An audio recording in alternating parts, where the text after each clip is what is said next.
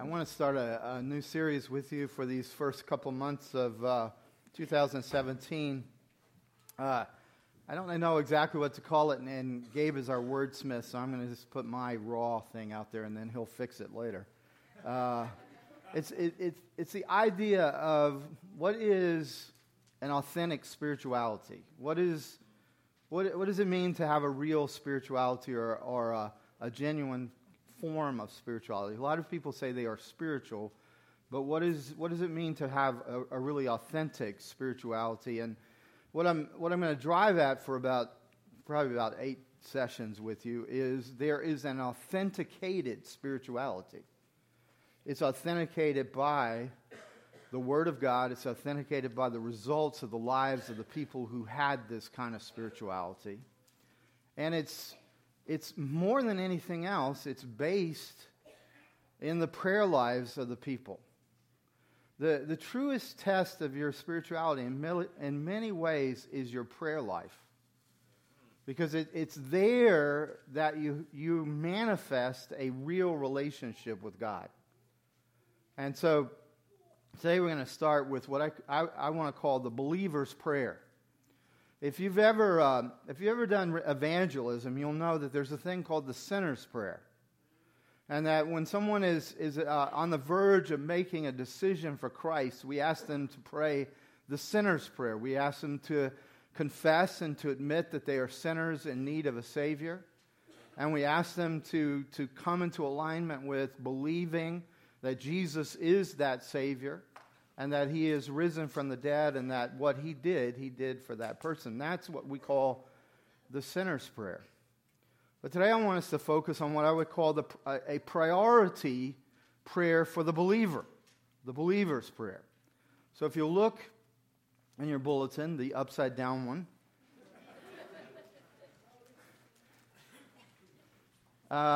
you'll see the text for today. I didn't think about this, but it's actually pretty good on New Year's Day to have a verse that starts off with, "Do not be drunk with wine." That is completely an accident, but utterly appropriate, I would say. It's too late for some. Hopefully they will get this on live stream, those who are. All right, so would you read? I'd like you to read the scripture with me. What I would say is this is the direction for the believer's prayer here. So let's read this together.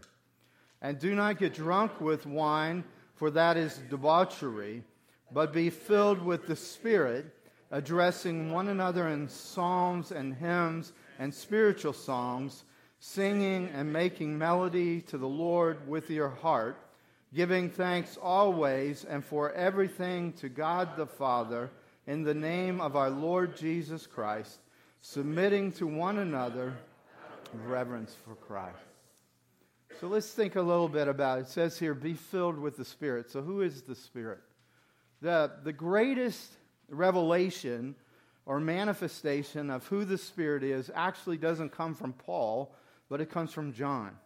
In the Gospel of John, Jesus from chapter 14 through chapter 16 unpacks who the person of the Holy Spirit is. And it is very intentional that Jesus reveals the Holy Spirit as a person, not a thing. And so I'd like you to use this definition with me. Would you read it with me? He's the personal, see that? The personal divine resident in the Christian's heart. Say it one more time. The personal divine resident in the Christian's heart. This is an amazing, awesome thing that if you're a believer, you have the Holy Spirit, the personal divine resident in your heart. He's a person, not an it. We know this because He grieves, He argues with you, He reaches out to you. He pursues you. He decides things. He loves. But He's also God. Now, when Jesus announces about the Holy Spirit, He says it this way, "I am sending to you another counselor." But the word another here, sometimes the word another can be another but different. But in this case, the word that is used there is very specific, and it actually means another just like me. So in every way that Jesus is, in every way that Jesus was, the Holy Spirit is and is divinely resident in your heart. Everything that Jesus was, everything that he did, everything that he has been deposited with the residence of the divine Spirit in your spirit. For any of us to believe that we are going to be nothing but failures, losers, that there's not the power to overcome within us, is to deny the truth of the Holy Spirit in the believer. He is a person that is for you in the exact same way that Jesus is for you. If this table doesn't prove that Jesus is for you, I don't know what's going to take to prove it to you. He is for you. The other thing, let's see if I can, there we go. Got to click it right. The Holy Spirit wants to be the divine person right in the middle of your life. He doesn't just want to be resident in your heart, but he wants to be in the middle of your life so that you will experience his joy and power.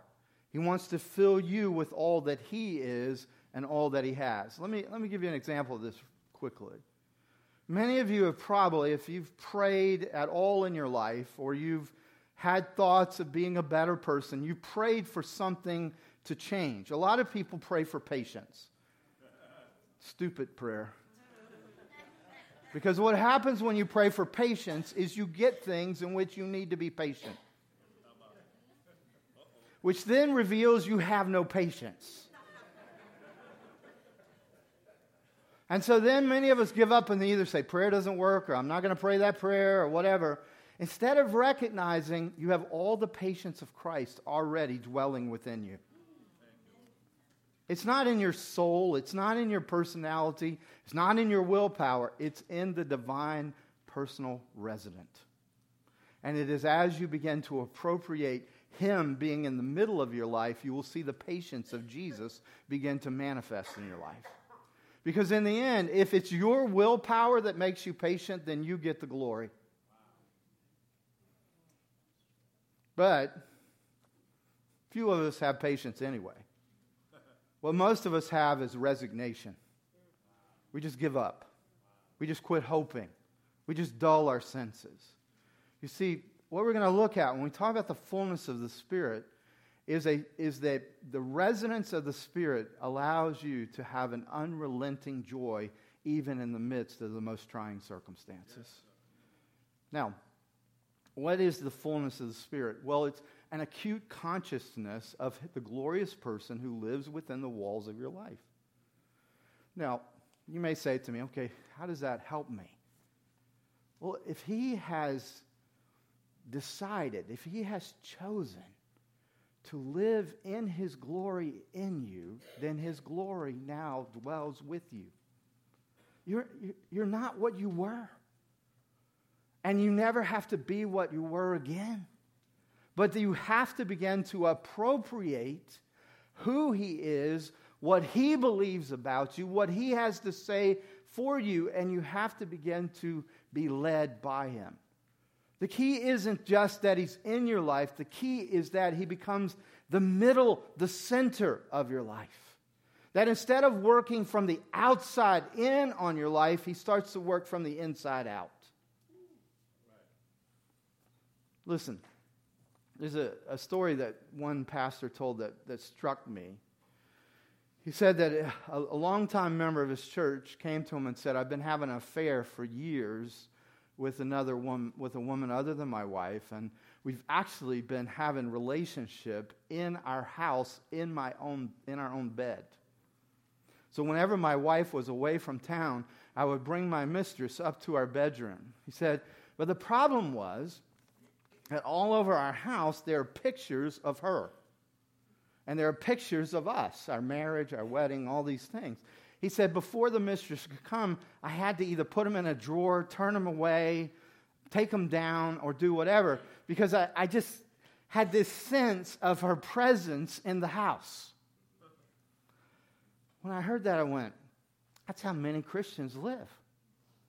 They're having an affair with the world.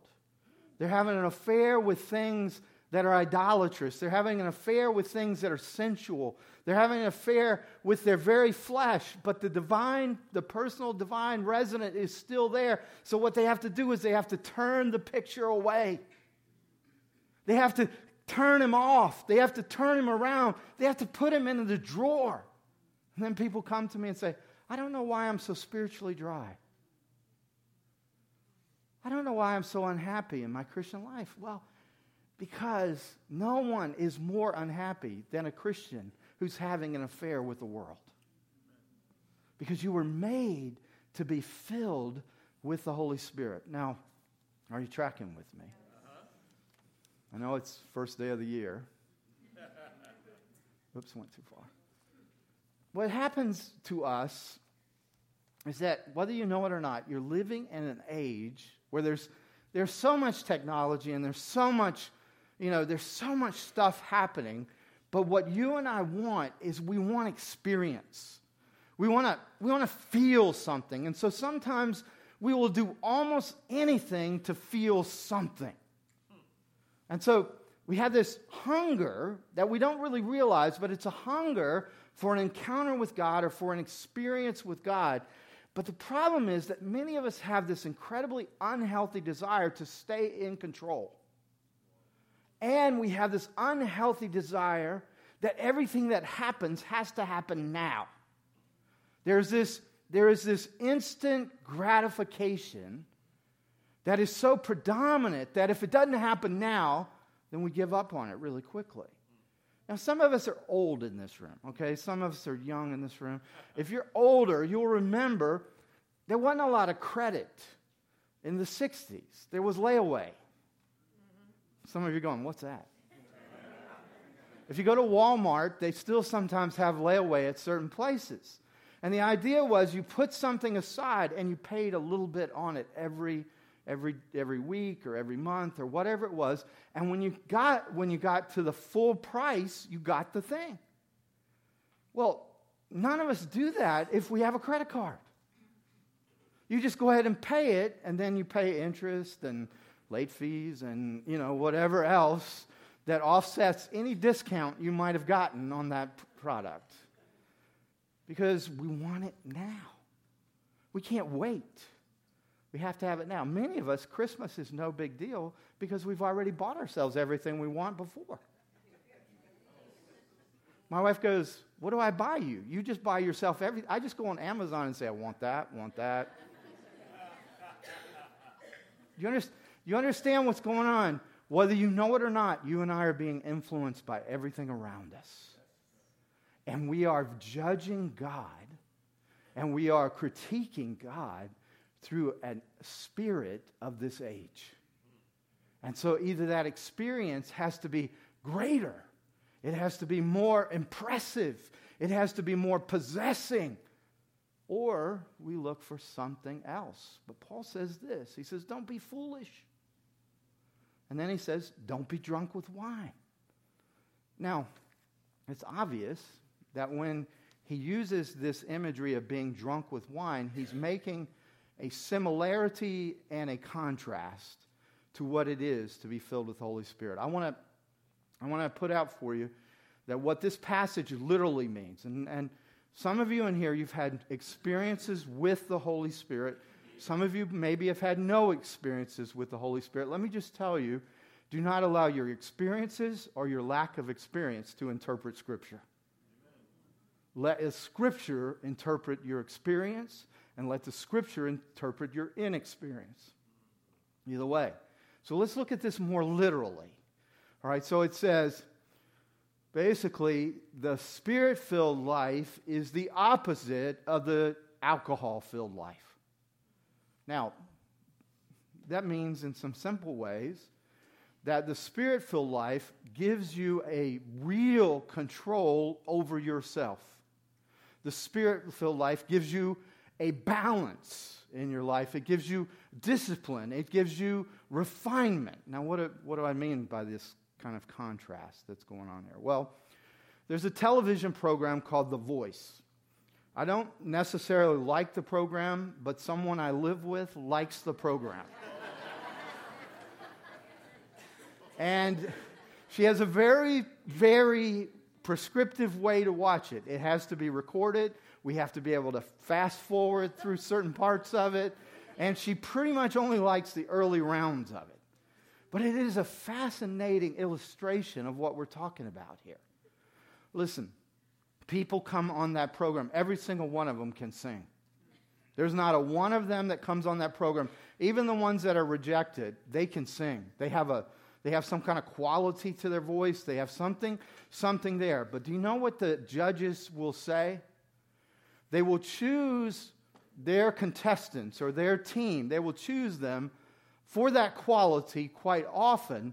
But more than anything else, they're looking for control of the voice.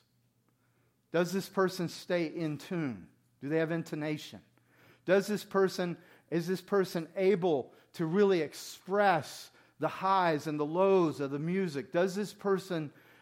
Are they teachable? Are they, in other words, can they be corrected? Are they willing to be refined? You know what happens in that show a lot of times? They get 16, 17, and 18-year-olds. You know why? Because they can be taught. Because they're willing to hear the criticism. Because they're willing to be corrected. You know what happens to older ones? They think they know what they're doing. And even though this is a great star or a great celebrity, they still... And the interesting thing is, there are some people when they sing, they have too little. And so the coach says, we need more. And then there are some where they have these riffs and these runs and they have all this stuff and they're all over the map and the coach says, we need less. You see, if you think about it, there is something in you that is now supernatural and divine. There's a voice, there's a song that comes from heaven that is resident in your life. But the Spirit of God alone can bring you to the place where you can control that voice, where you can control that song, where it's actually in tune, not out of tune. Some of you do too much with it. Some of you do too little with it. Either way, He's going to refine it. Come on, this is pretty good. I mean, if you think about it. I like watching the coaches tell the contestants, their notes on it. But one of the things that's interesting is really often the contestants will pick songs that are not good for them. And the coach will say, I don't know about this. But see, down at the local pub, this song was a big hit. You know, when they were gigging, this was a big hit. And so they think, I can knock this one out of the park. And they go against the coach's advice. And they sing their song. And you go, you should have listened to your coach. Because you thought that was a great song, but it wasn't. And it wasn't good for your voice. See, this is what the Bible calls quenching the Holy Spirit. When you decide that your song is the song to sing, when you decide that your will, your way, your way of getting things done, your way of satisfying your hunger. Do you know what one of the best definitions of sin for me is, one of the best working definitions, is that you try to get a legitimate need met in an illegitimate way. In other words, you sing a song that's not right for you. And instead of listening to the coach, you listen to yourself. Now, there's one thing that's really different here than The Voice, and that is that none of those coaches can empower those singers to sing. They can inspire them, they can correct them, they can discipline them, they can do all of those things, but they themselves cannot sing with the singer and it not be a duet. Come on, you have to think with me. So there's two voices. See, the Holy Spirit sings with you, and there's only one voice. It's your voice. It's your voice. This is why sometimes I want to just kind of pop people a little bit. When you go up to them and say, oh, that was beautiful, it blessed me. And they go, it wasn't me, it was Jesus. And I just want to say, did Jesus knock you out of the way and come sing that for you? You see, if it were that way, if it were just Jesus singing, then we wouldn't have heard your voice. See, this is the beauty of the fullness of the Holy Spirit, is it's your voice, but empowered by the Spirit. It's not a duet. Maybe that's too deep for this morning. You see, the greatest celebrity coach can only inspire, but as soon as that celebrity coach starts singing, it's a duet. But when the Holy Spirit sings with you and empowers you to be in tune, and empowers you to have the right riffs, and empowers you to sing with all your heart, it's still you. And it's your voice. And you get to enjoy the blessing of the fullness of the Spirit of God. So when we preach, it is Jesus making his appeal through us, but it's still us preaching. When we teach, when we minister to the broken, to the poor, when we counsel, when we do the things that we do, we are getting to do it. It's not a duet. It's an empowerment for you to be the best you. And what happens is you start having control of your voice. You start having a refinement of your personality. You start to have a balance. See, instead of the high highs and the low lows, you start to live in a place of unrelenting joy. It's not a duet. It's a solo, but empowered by the Spirit. Jesus himself said, I do nothing of my own initiative. I only do what the Father's doing. So what he's saying there is Jesus himself did his ministry as a man empowered by the Spirit. And yet it was fully Jesus. It's an awesome thing when you think about it. Well, are you tracking with me on this? Yes, sir. This thing does not want to change. It's not tracking. So the Spirit-filled life is different or the opposite of this word debauchery. Do you ever notice that some words sound bad? Just the word itself. I mean, when you say you are fornicating, it sounds like you are really bad, doesn't it? I mean, it just... So when you are debauched, that sounds like you're just the wretch of the earth. I mean, it's just the word itself. But what that word simply means is that you are exhausted. You are burned out. It means that you have spent everything you have on something that has no worth or value.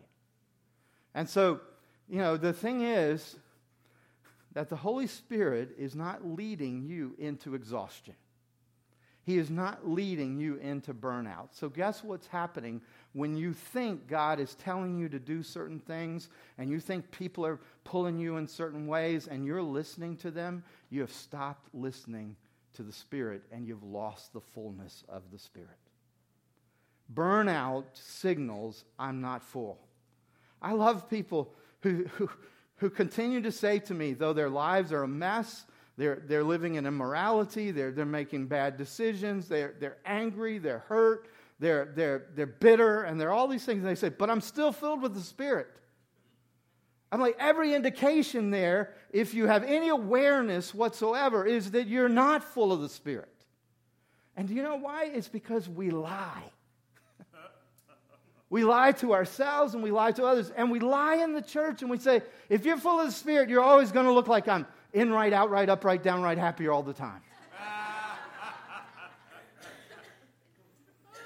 Do you know what? The Holy Spirit doesn't want shallow wells. He wants deep wells to fill. He wants deep, deep wells to fill. And you know what has to happen for those deep wells to be filled? They have to be emptied first. Do you know how painful it is to empty your soul? It's difficult. We resist it. Do you know what Job did? Do you remember what Job did when he lost his family? He didn't go, praise the Lord. He went, I'm in anguish. He cried, he screamed, he tore his clothing. Do you know what most churches do? Brother, you've lost the Spirit. You've lost your victory. And poor Job would have to go somewhere else to be able to commiserate with how bad his life was. Do you know what being filled with the Spirit is? It's being soaked in the Spirit. It's being saturated with the Spirit so that you are more aware, not less aware. Amen. Now, listen to me. I'm going to go through this quick because I'm running out of time. The Spirit of God is a stimulant. Alcohol is a depressant. Amen. Come on, say it with me. The Spirit of God is a stimulant. Alcohol is a depressant. Both want to face the same things. No, you don't have to say this part. You guys get so good at this. All right, both want to face the same things, but they do it in completely different ways. Alcohol depresses you, and this is what it means. It doesn't mean you become depressed. It means you become less aware. Listen, think about the people, maybe you or yourselves, when you've had to have a drink or when you've had to get drunk or whatever it was. You sit there and you listen to people. What does it all mean? You ever seen that? It's so funny. You're like, right now I don't think you could handle the answer, much less. But it makes them ask the question. You'll see these people, at a bar going, tell me what it all means. Because what happened is that there's a depressing of awareness. And so you begin to ask these questions for which you have no capacity for the answer. Alcohol gives you courage. So, why it gives you courage? It's not because you get courageous, it's because you forget about consequences. It depresses that part of your brain that reminds you that if you say this, you'll get punched. It depresses those parts of the brain that would make you aware of consequences. Alcohol also depresses any sense of awareness of reality. It makes it to where reality doesn't seem so real. The problem is that you can't stay drunk. Now, some of you might take that up as a challenge. But physically, you can't stay there. And so, what is the Holy Spirit in opposition or in contrast to being drunk is He begins to stimulate and He actually opens up your mind to see what the real purpose of your life is, what the real meaning of your life. He makes you more aware of reality because what happens when you look at life without the Holy Spirit, life looks big and you look small. Life looks like a giant storm and you look like a little peon. It is when the Holy Spirit opens you up and you go, life is small, God is big. Life is small. God's promises are huge, but they won't be huge to you unless you're filled with the Holy Spirit. He has to be the stimulant. And then, think about this. There's a boldness that comes when you're filled with the Holy Spirit because you are fully aware of your consequences. I am living in the face of God. I am living in the love of the Spirit of God. I'm living in the power of God. You begin to realize if God is for me, who can be against me? And that's real courage. That's not depressed courage. That's stimulated courage. And all you need when you begin to go through the problems of life is that fullness of the Spirit who says to you, I will never leave you. I will never forsake you. See, but what do we do? Instead of going to the stimulant, we go to the depressant. We try to make our world littler. We try to make our reality smaller. We try to make ourselves have courage or meaning out of something that can't give us courage or meaning. Let me close with this. Are you with me a little bit today? Yes, sir. Let me close with this.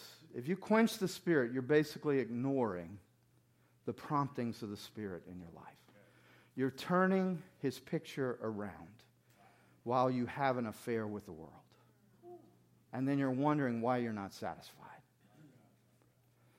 When you grieve the Spirit, Grieving the Spirit isn't a one-time thing. It is a lifestyle of defying the Spirit. It's a lifestyle of defying the Spirit. Now, it's fascinating to me in Colossians 3:16 as well as here in Ephesians 5:18, we have two different commands, but two exactly the same results. Both of them cause melody to be made in your heart, cause thanksgiving to come to the Father. There comes a trust and a submission among each of us with each other, and there comes a reverence for Christ that changes all our relationships. But these two have to be together. It says, not only do you need to be filled with the Spirit, but you have to let the Word of God dwell richly in you. You see, whatever drunk you ever go on will eventually end. But what this is saying is that the fullness of the Spirit is based on an unrelenting truth.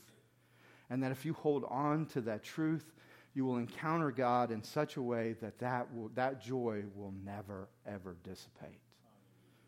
It's a joy, the Bible says, that's unspeakable. It's a joy that's not circumstantial.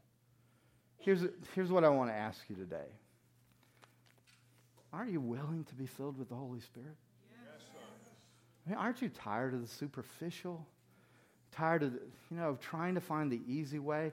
Wouldn't it make more sense? Wouldn't it make more sense that you go deep with God? That this be the year of fullness. Now, some people say to me, "Oh, I just want the experiences of the Holy Spirit. I just want to be drunk in the Spirit. I just want to," that sounds a lot like being drunk in anything. Because it's basically still trying to resist reality. It's like, I don't want to have to pay my bills. I don't want to work all day. I just want to sing and play, and all of this kind of stuff, and do it in the name of God. That's not the fullness of the Spirit. That's debauchery, but in another way. Because it's wasted, it's squandering, it's all of these things.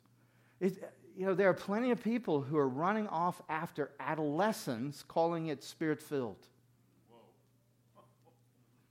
If you look at this text, when someone looks like they're dissipating their life, when someone looks like they're wasted, when someone looks like they've exhausted themselves, that's more like drunkenness than fullness. I want to be filled. And I want to pay the price of what it is to pray the prayer, "Fill me, Holy Spirit." Now, it is absolutely clear to me that anything you ask according to the will of God, He will do. So if you say, "Fill me," He's going to fill you. But He's also going to empty you so that He can fill you. Will you stand with me?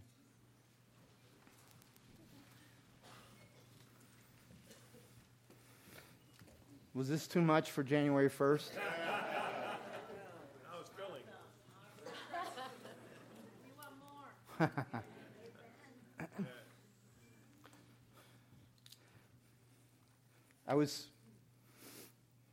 This one thing I was touched this morning. I was remembering last year, I came back from my recovery, from my surgery, all these things, and I was... people were mad at me because I did 3 services, and I am hard-headed that way, And at the 10 o'clock service, and I know I'm getting in trouble because we're going to run into crowds, but I just felt like the Lord showed me this. At the 10 o'clock service, I had this ecstatic experience with the Lord. And when I was preaching, I felt like I was flying. I mean, just felt like I just had this amazing experience. It was just a high, high, high. And I didn't want it to end. Lisa always says I can get the plane up, but I have trouble landing it. So, but I mean, it was high. I mean, it was a high experience with the Lord. I felt one with the people. I felt one with the Spirit. It was amazing. And then I came down, and then the third service came, and it was good, and I enjoyed it, but it wasn't the same. And I went home, and Lisa was not there. I was by myself, and I had a crash like I hadn't had in years. And I went into, for just a few minutes, I went into this horrible depression. Because the high was, I couldn't stay there. And then I hit this low. And some of it was adrenaline because my body's all messed up from what was going on and all that. But I had this very clear sense that there's this part of my flesh that wants to live flying. But you know what? You have a third service and you have to be obedient. And a lot of life is plodding. And if you get angry or upset or depressed because you don't get to fly all the time, then you miss being obedient when the adrenaline's not there. And you begin to get angry with God because you didn't feel the joy you felt in the one thing. Because like, why can't I have that all the time? Why can't I have that all the time? And the thing that he spoke to me, he says, you love the gifts more than you love the giver. And it was in that moment I went, no, I love you. I love you.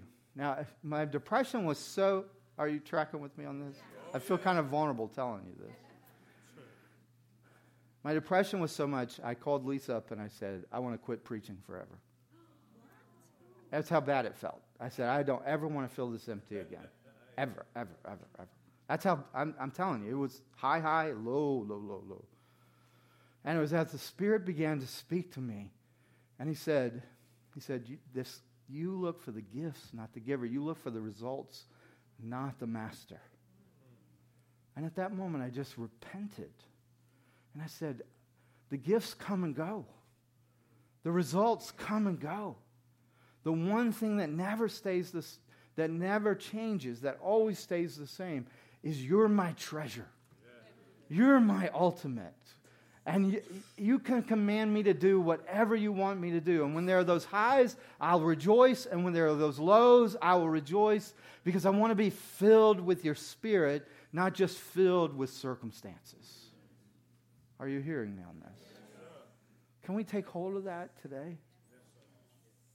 He has gifts for you. But until you love the giver more than the gifts, the enemy of your soul can tweak the gifts. Would you just reach out your hands with me? Fill me, Holy Spirit. Would you say it? Fill me, Holy Spirit. Now what he's going to do is he's going to show you how much capacity you have for filling. And then he's going to do something really beautiful. He's going to show you how good the giver is, how glorious he is. And in the glory of Jesus, you're going to have a melody in your heart. And you're going to have thankfulness. And then that thankfulness is also going to produce a way of relating to people like you've never done before. And you'll live in a reverence. You see, the thing the Spirit's trying to do, he's not just trying to get goals met. He's trying to lift up Jesus to you. So that in your heart you revere Jesus as your ultimate. You see, because no matter what the circumstances are, if he's your ultimate, then the Holy Spirit's filling you. Thank you, Lord, for this. In Jesus' name, amen. The elders are up here if any of you want prayer over healing or anything else. God bless you. Happy New Year.